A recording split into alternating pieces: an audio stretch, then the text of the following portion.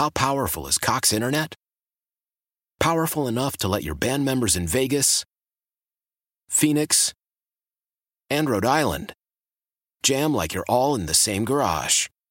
Get Cox Internet powered by fiber with America's fastest download speeds. It's internet built for tomorrow, today. Cox, always building better. Cox Internet is connected to the premises via coaxial connection. Speeds vary and are not guaranteed. Cox terms and other restrictions may apply. Analysis by Ookla Speed Test Intelligence Data. Fixed median download speeds. US Q3 2023. Obviously, the last debate was the other day. Election day is coming up on Tuesday, and so it's sort of a furious sprint to the finish. Governor Lamont, good morning. Good morning, Brian. So how you feeling? I think we're feeling good. I think people feel positive about the state of Connecticut. I think they feel like we've come a long way in the last 4 years, beginning to get our fiscal house in order, 4 balanced budgets in a row, a lot of jobs to be filled. So we got a lot of work to do. That's why I'm running again. But we just stick to the facts and let's get the next 4 days done. Then you're free of all those TV ads and get back to life. Yeah, I'm grateful. Although with the outside money seemingly more focused on like the 5th, the ads have been, some of them have been downright false. So it's been an interesting ride for people who don't watch them and know them the way we do. You know, you talk about facts. There's one thing that I can't get out of my head, and I'm going to get the tough question out of the way early, because for me, I've thought about this off and on, and people come at me from all directions on when it comes to, you know, I think by and large people were, you know, really felt calmed by a lot of the way Connecticut handled COVID. But this whole issue of seniors,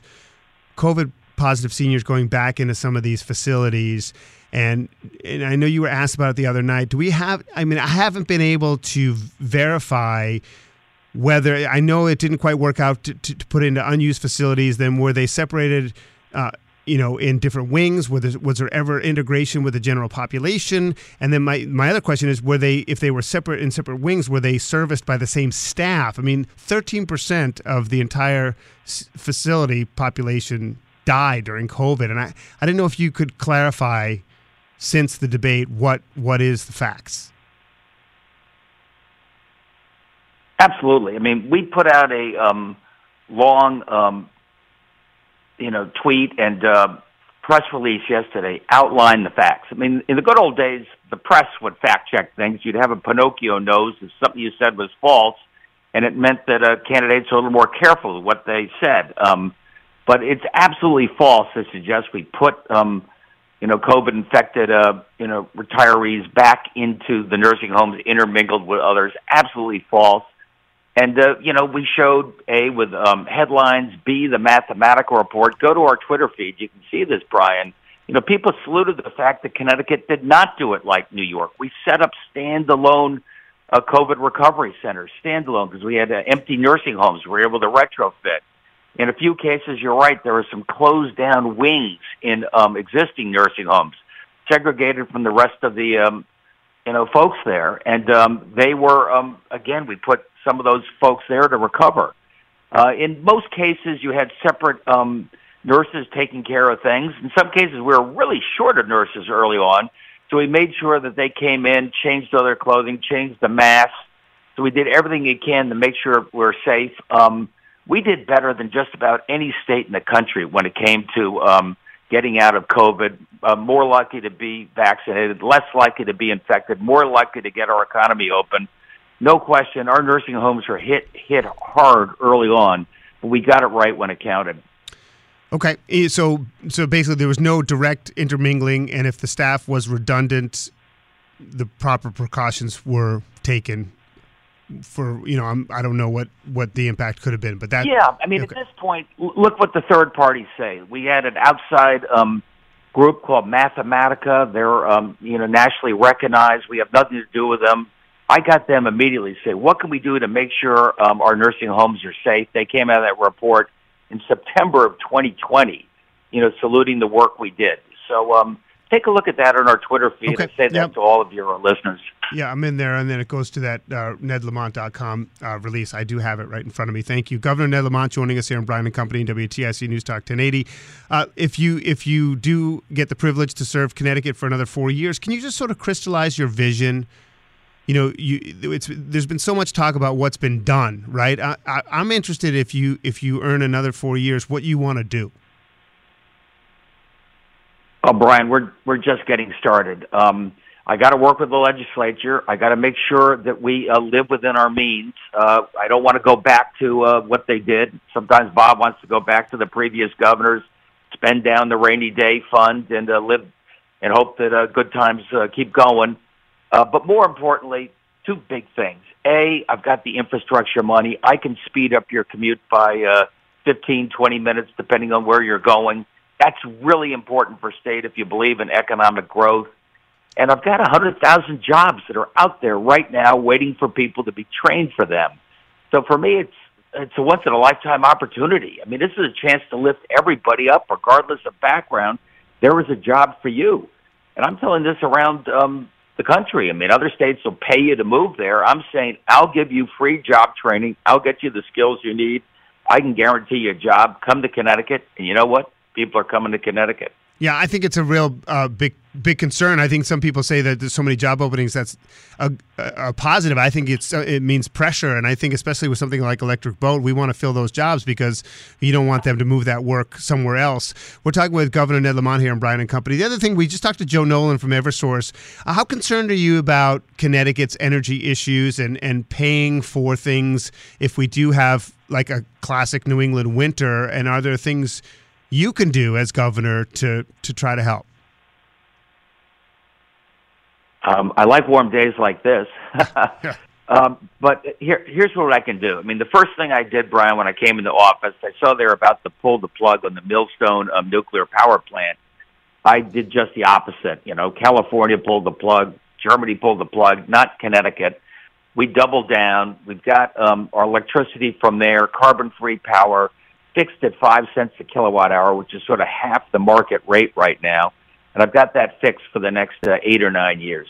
So we're much better positioned than, say, New Hampshire, where electric prices doubled per Eversource, Massachusetts, where they went up a lot.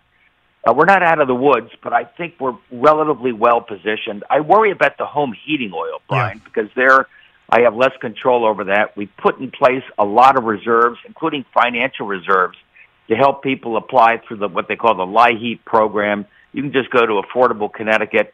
We got resources there, give you a little bit of extra dose. You can fill up your oil tank now if that's the situation. Don't wait for January and hope that it's not a cold winter. Yeah, I think that's really good advice. And again, you can go to Affordable Connecticut. We're talking with Governor Ned Lamont. Of course, Election Day is on Tuesday. We had Bob Stefanowski on yesterday here on Bryan and Company. In terms of your schedules, probably you have to govern and you have to campaign. Do you know where you'll be today? I think I'm starting in Torrington, heading down to Danbury. I don't know where I'm going to be in an hour, to tell you the truth, Brian. I just wake up, salute, and say I'm ready to go. Where am I going? Well, I have to tell you, Governor Lamont, it's especially on this station where the morning show we're fiercely independent, and it's really important to have your voice and Bob's voice and everyone's voice, and we appreciate the time you've given to make sure people can make a decision on their own. I mean, my goal is to ask the questions and give people the opportunity to decide for themselves. So I know you're campaigning, but it's really important for our audience, especially on the station, that you come on. So we're grateful for that. Well, thank you, Brian. And let me say right back at you, in this day and age, everybody's an advocate. It's not bad having some people who are proud of being fiercely independent and just trying to get those facts out. And it is November 8th. Now it's up to you. Democracy is not a spectator sport. I think we're making progress as a state. I think we have a way to go. That's why I'm running for re-election. I really urge everybody to vote. All right, Governor Lamont, best of luck, and we'll talk to you real soon. Thanks, Brian. All right, Governor Ned Lamont joining us here in Bryan and Company. I mean, people give me flack. They say, you should.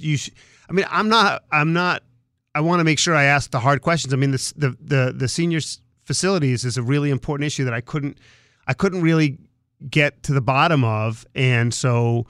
I mean, there are still some people that say that wasn't a full answer, but I think that to me, I think that it's important to have the facts. And so if you go to the release through his campaign Twitter feed, you'll get the response from the Le Mans campaign, because that was a question I never really got to the bottom of. And there's a lot of people that are convinced that this was as bad as New York, and that people were really angry at Cuomo, and so I felt that question had to be asked, and I'm glad that he addressed it.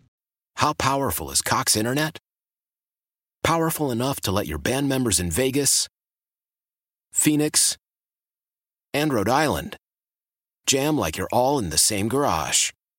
Get Cox Internet powered by fiber with America's fastest download speeds. It's internet built for tomorrow, today. Cox, always building better. Cox Internet is connected to the premises via coaxial connection. Speeds vary and are not guaranteed. Cox terms and other restrictions may apply. Analysis by Ookla of Speed Test Intelligence Data. Fixed median download speeds. US Q3 2023. Celebrate and save at Ashley's Anniversary Sale. With Hot Buys, your choice of colors starting at just $3.99. Ashley Sleep mattresses starting at $2.50. Plus, receive a free adjustable base with select mattress purchases. And shop top mattress brands like Stearns & Foster, Tempur-Pedic, Purple, and Beautyrest Black with 60-month special financing. Only at Ashley. Subject to credit approval. No minimum purchase required. Minimum monthly payment, down payment, tax, and delivery may be required. See store for details. We all agree that reducing carbon emissions is a good thing. And once again, Toyota is leading the way. We hear a lot about fully electric vehicles, and Toyota has them with more on the way. But we also know a BEV is not for everyone. Whether it's because of cost, range, or concern about finding a charging station when you need it. Plus, the raw materials used to manufacture batteries are limited.